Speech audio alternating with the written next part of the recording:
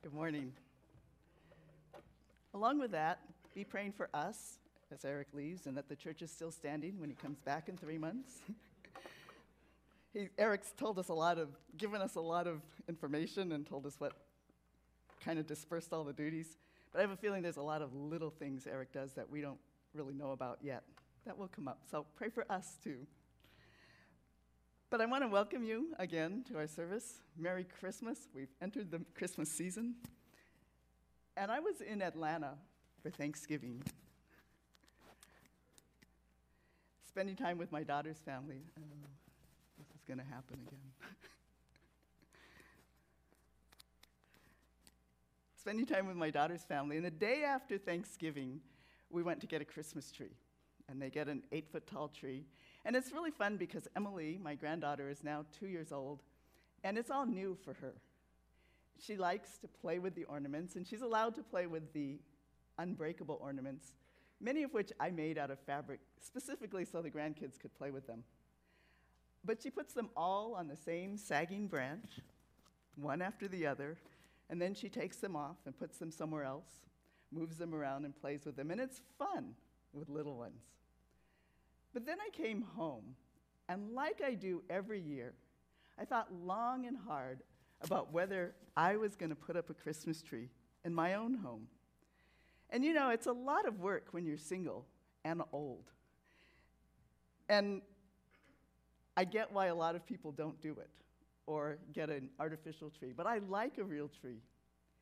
And so far every year, and this year, I've made the trek to Home Depot to get a tree no taller than me, which is the limit of what I can carry, put in my trunk, and wrestle into the house and into the tree stand.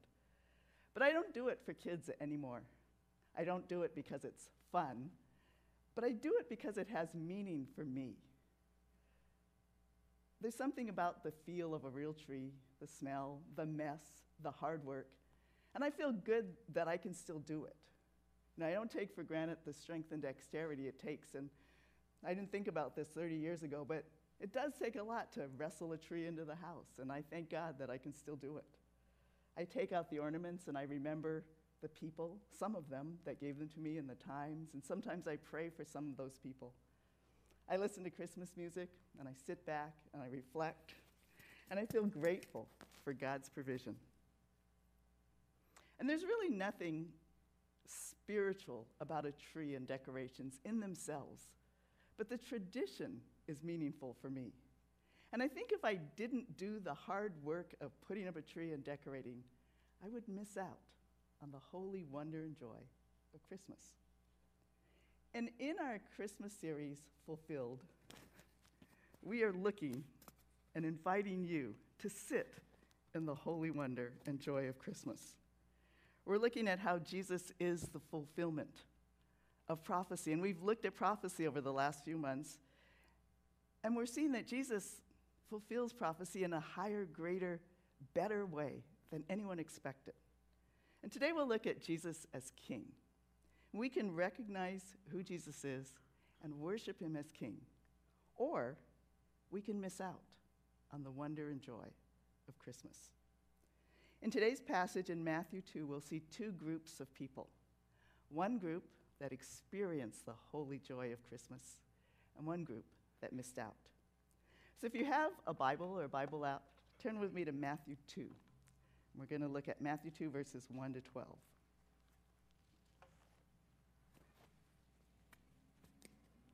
Matthew 2.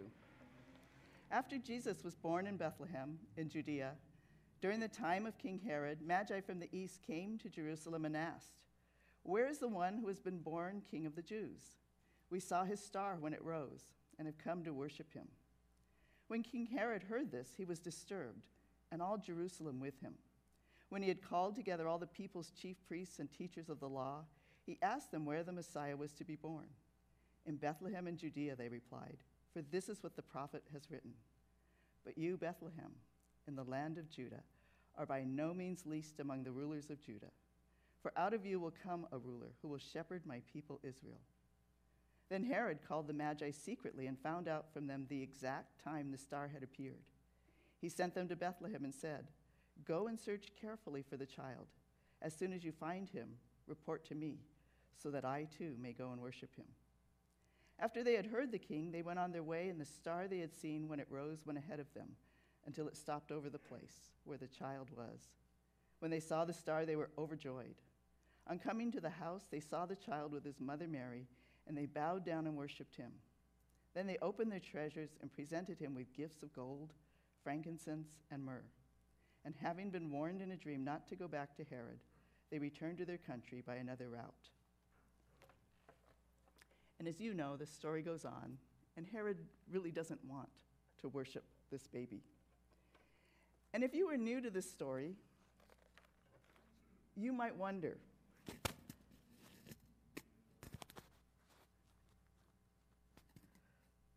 I'm going to leave this here. You might wonder why King Herod and the Magi had such a different reaction, why they responded so differently to the prospect of a king. So let's start with King Herod and his advisors, the priests and teachers of the law. They should have known better, right? They knew the Old Testament prophecies. They knew that a king was coming. But when they heard about the birth, they didn't get excited about a king. They felt disturbed along with Herod. And right off the bat, Matthew gives us a clue. He tells us in verses 1 to 2, "During the time of King Herod, Magi from the east came to Jerusalem and asked, 'Where is the one who has been born King of the Jews?'" And right off the bat, he sets up this contrast and identifies this baby as a king. And we have King Herod and this baby born King of the Jews. There's an actual king, and there's an up-and-coming king, a potential rival, a threat to the kingdom. And if you know anything about kings, you know that this threat is a very big deal, right? Kings are all about protecting their kingdoms. Back in 1 Samuel, when the people of Israel asked Samuel for a king and pestered him to give them a king like everybody else had, Samuel warned them that having a king would not be very pleasant for them. A king would take their sons and daughters for their household and to serve in his armies. A king would take their crops and their flocks, their cattle and their sheep for his own use and his own pleasure. A king would look out for himself, for his own needs first. And that's what happened with all the kings of Israel. They looked out for themselves, for their wealth and prosperity, before the needs of the people. And if you watch The Crown on Netflix, or any of the recent Princess Diana movies, or if you follow the Prince Harry and Meghan Markle story, you know this is true today, too. The purpose of the monarchy is to preserve the monarchy. That's what kings and queens do. Princess Diana was a threat, Meghan Markle was a threat, and this baby born in Bethlehem is a threat, too. So it's no surprise that King Herod was disturbed. But it is a little surprising to me that the priests and teachers of the law didn't get at all excited about this. They knew the scriptures, they knew the prophecies, they knew a Messiah was supposed to come, and they probably longed for and hoped for this Messiah to come too. The scriptures told of the promise of a forever king in the Davidic covenant. God had told King David back in 2 Samuel 7:16, "Your house and your kingdom will endure forever before me. Your throne will be established forever." And the priests and rabbis knew these prophecies. They knew the prophecies of the prophet Micah, that the Messiah would be born in Bethlehem. And Matthew 2 quotes Micah 5:2, which foretells Bethlehem as the birthplace. But in the book of Micah, a few chapters before this, Micah had earlier condemned the leaders of Israel. In Micah 3, verses 1 to 2, he said, "Listen, you teachers of Jacob, you rulers of Israel.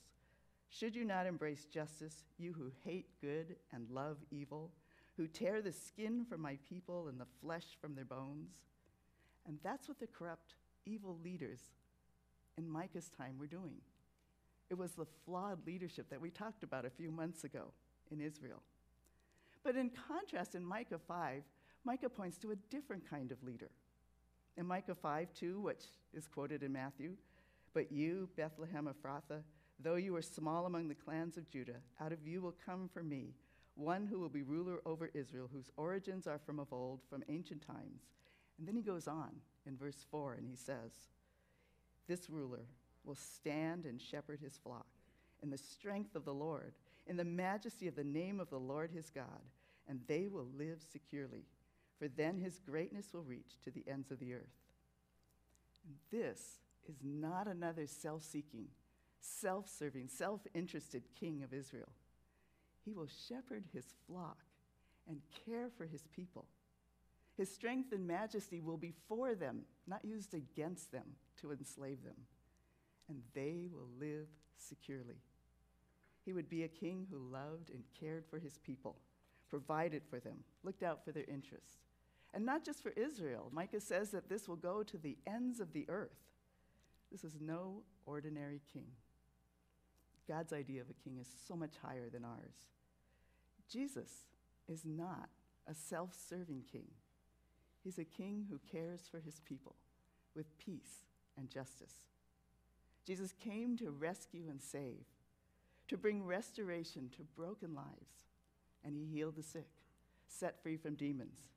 He reached out with compassion to the lost and oppressed. He offered rest to a people who were weary and burdened. And the priests and the teachers of the law, they knew these scriptures. They longed for the Messiah, but they didn't investigate or try to find out anything else about this baby born King of the Jews. After all, these magi were just foreigners. What did they know? Why should they listen to them, to the magi?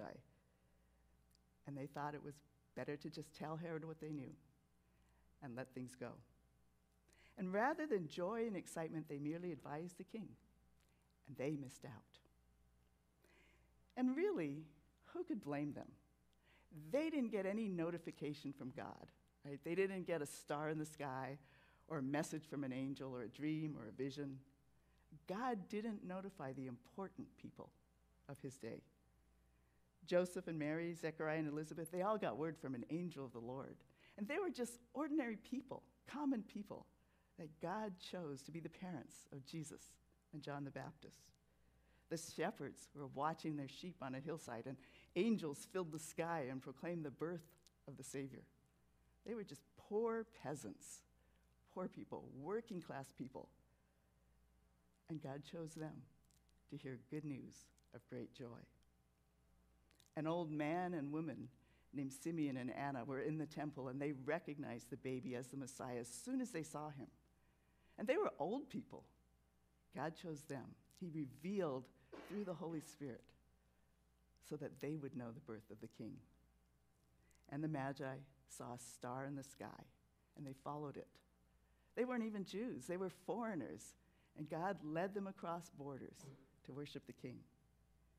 God revealed the birth of the King to ordinary people, to people that were poor, to people who were oppressed, to old people, to foreigners. And King Herod and his advisors received no such notice. They didn't really know that this was the King. They had no idea. And Micah 5:4 says, "They will live securely, for then his greatness will reach to the ends of the earth." They didn't know Jesus would be this kind of king, one who cared for his people first. But he wasn't just a king who cared for his own people, Israel. He cared for all people. He was not just a king for important people. He was a king for all people. And he came to rescue the whole world to the ends of the earth. And this is the second way God's idea of king is so much higher than ours. Jesus is not just for chosen people. He's a king for all people, offering peace and joy to the world. Jesus didn't just look out for his own. He's not just for other people. He came for us, to offer salvation to all people, to forgive the sins of all who believe, to die on the cross and solve the sin problem once and for all humanity and for us. In a commentary, Joel B. Green says, Jesus took this Old Testament concept and transformed it from a narrow-minded, nationalistic hope to a universal spiritual order in which humankind could find fulfillment of its ultimate desires for righteousness, justice, peace, happiness, freedom from sin and guilt, and a restored relationship to God, an order in which God was king. And he adds, this has as great a relevance today as it ever had. Jesus is holy, set apart, different from any other king and any idea of king. And like Herod's advisors, we can know Scripture and we can believe that Jesus is king, but still miss out. We can believe in Jesus as Savior, but not live with his rule and his power in our lives. We love Jesus, but we also love being kings in our own little kingdoms. We love wearing the big crown and thinking we are in control and we know what's best. And we can live with stress and fear and insecurity and worry, thinking we decide what's important, how we live. We can protect our own little kingdoms, protect what we have, rather than letting Jesus be king. And we can miss out on the peace and joy he offers us. And I know this because I know it's true for me a lot of times. I recognize this in myself. And especially over the last few years, as I've watched current events unfold and watched the news, sometimes I've thought that it seems like the apocalypse is coming soon, that the end is coming. And I'm not carrying a sign saying the end is near, but it does feel like sometimes that the world is falling apart. And Christians in every age have thought this. But now there's the pandemic, the lawlessness, there's climate change, there's global conflicts, and it feels sometimes like the world is falling apart. And it's true that every generation thinks this, that the world is so evil that it cannot continue. And it's true that Jesus said, no one knows the times or the seasons, and we don't know when. But I was convicted when I realized how I was thinking about this. When I contemplated the possibility that the world can end in my lifetime, my initial response was fear and worry, which is really my response to everything. But I felt urgency about voting for the right person to fix everything. I felt frustration with religious leaders who don't seem to care. And I thought about the destruction and the loss of what's familiar and comfortable to me. And again, no one knows when, and I don't want to scare you. I don't know when either. But I do want to say that fear and worry is the wrong response when we think about Jesus coming again. When we believe in Jesus and live by faith in a sovereign, powerful, good God, fear and worry is the wrong response. We should be responsible citizens. We should vote, but not put our faith in political leaders to solve the problems of our world. We should act responsibly, but not panic that it's up to us to fix everything. When we do that, we're more like Herod and his advisors, trying to protect our own little lifestyles, our own little kingdoms, and keep what we have. Our response to this broken world and the possibility of the end times should not be to freak out and try to control it. We live responsibly, we act justly, and we live by faith in Jesus. Jesus is coming again. He is the true King. We don't know when, but we who believe in Jesus should look forward to his coming with anticipation and joy, not with fear and worry, because only Jesus can bring real peace. No person or ruler can solve the problems of this world. Only Jesus, the reign of King Jesus, will bring peace and light to this dark world. And we live with peace and hope, loved and secure because we know Jesus as King. And I can respond to current events and think and feel fearful, like Herod and his court. I can feel threatened and fearful anytime things don't go the way I think they should. I can feel fearful anytime I don't understand why things are happening. I can try to take control anytime I don't get my way. And we can live with the unbelievable burden of thinking it's up to us, that we are in charge, that we have to decide what's important and how to live and where we belong. We can think our future lies in what we do, what we have, what we achieve, and what people think of us. Or we can be more like the Magi. The Magi saw that the true king was coming, and they were full of hope and anticipation. They came all in, worshiping him. They brought gifts of their earthly treasures to honor him and worship him as king.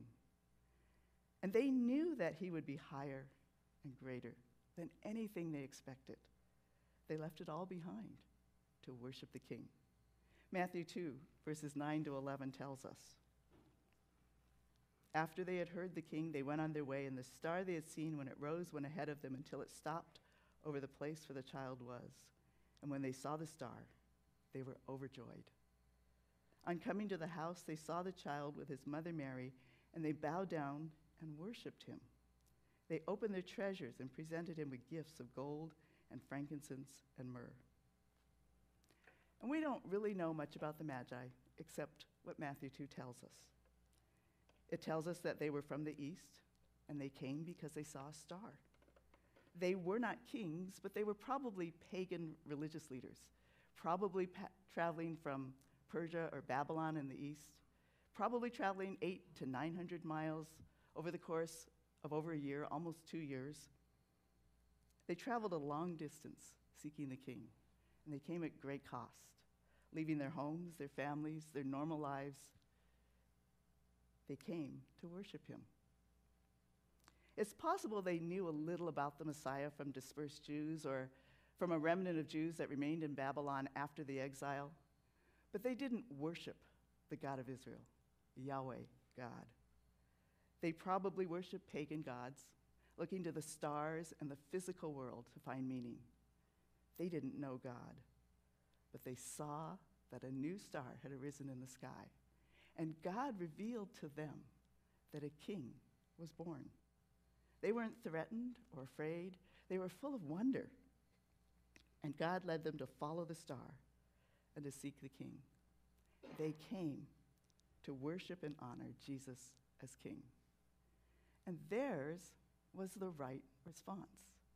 The right response, and really the only response to the coming of King Jesus, is worship and joy.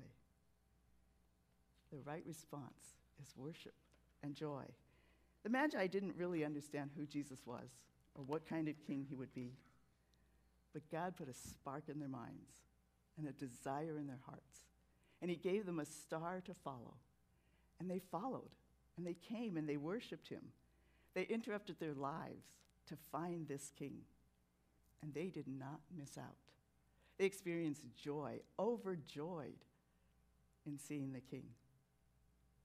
And that's the experience God invites us to in our everyday lives, but especially now at Christmas. God puts a spark in our minds and a desire in our hearts for something more, something greater, something better. And even as we decorate and shop and get caught up in the busyness of the season, we long for more, don't we? We long for that transcendent peace and hope, that sense of joy and love and belonging, the riches that Jesus offers. It's why I put up a tree every year, because I want those little moments, those holy moments of joy and wonder. And we can interrupt our busyness and our activity to recognize Jesus as King and to worship him. The right response to the coming of the King is worship and joy. And when I talk about worship here, I'm not just talking about singing songs, which is the first thing we always think about, but I'm talking about an attitude, a thought, a way of thinking, a lifestyle, a continual daily awareness of the presence of Jesus with us. And it comes from inside us, not just from our lips. Worship is a commitment of the mind and an attitude of the heart. It's cultivated and expressed in our songs and in what we do. But it comes from our recognition of God's presence, of that desire to honor and glorify him. And we seek to live, talk, and think in a way that honors God and worship him in our daily lives. Worship elevates our minds and hearts to a higher plane where that love, joy, hope, and peace is, above the fear and worries of everyday life. So let's do a little exercise in worship. Think now of the most beautiful good thing you can think of. Picture it. Close your eyes if that helps you. But think of the most beautiful, good thing you can think of. Maybe it's a person. Maybe it's a loved one or a grandchild. Maybe it's something in nature, a waterfall, a garden. Maybe you hear beauty in music, in Mozart, in worship songs, in Adele or Christmas carols. Maybe you feel the sublime in a taste of food and the accompanying smell, a juicy burger or freshly baked bread. But think about the things that you think is beautiful. And if you're drooling over something, feeling lifted up in seeing or thinking about or tasting or hearing something beautiful, what you're feeling right now is worship from inside you. Worship is the appreciation of beauty and goodness. Now, take that appreciation and take it a step further. Don't just worship the things. Think about the God who gave you the capacity to appreciate beauty. Think about the God who gave you the capacity to smell freshly baked bread, or to appreciate a sweet, juicy pineapple, or to marvel at Yosemite Falls, or to feel the warmth of the sun, or the warmth of friends, or the comfort of family. God designed you to appreciate things, but to worship Him as the creator and sustainer of all those things. When you feel goodness and beauty, worship Jesus. Think of Jesus. You can open your eyes now. But when you think of Jesus, maybe you just picture a baby in a manger. But when you picture Jesus, picture also the everlasting water so that you never thirst again, the fresh bread of life so that your hunger is always satisfied. Picture the safe, secure arms of a perfect, loving, heavenly parent. That's worship. It's to recognize Jesus, to see the beauty of Jesus, to listen for His melody, to feel the love, to taste the fruit, to recognize that whatever beautiful things, good things you have, God is the creator, author, sustainer. He's the giver of all good things. Think of Jesus as the giver of all those good things in your life. What a beautiful name is the name of Jesus Christ, our King. Praise God, from whom all blessings flow. God is beautiful. He is the author of beauty. And it's when you see who God is, when you recognize what He's done in your life, that's when you begin to truly worship Him all the time, daily, and in all the experiences you have through the week. Worship is not just singing. It's not just coming to church. It's not just listening to the sermon. It's higher. It's the awareness of His glory and beauty in our everyday lives. The right response to the coming of King Jesus is worship and joy. So how do we grow that experience to really recognize Him? Read slowly and reflect on the words of Scripture. Those words that are beautiful to you, the Christmas story, the love of Jesus. Listen to and sing worship songs that move you during the week. Enjoy nature or good food and be mindful of the God who gave them to you. And spend time with people, family, friends, small groups that help you see Jesus, that point you to His goodness. Stop and take time to recognize who God is and what He's done, that He is the author of all that's good in your life. Honor and glorify Him. Praise and thank Him. Ask Him for what you need. And all of that is worship. Let's pray.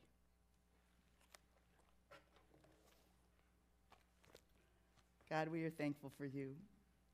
We worship You and we praise You as we think about Christmas, as we think about the gift of Your Son, as we think about Your offer of real life, of abundant life, of love, everlasting love, unconditional love. We worship You and we thank You, and we ask You to help us remember your goodness throughout the week. Thank you that you are here with us. In Jesus' name, amen.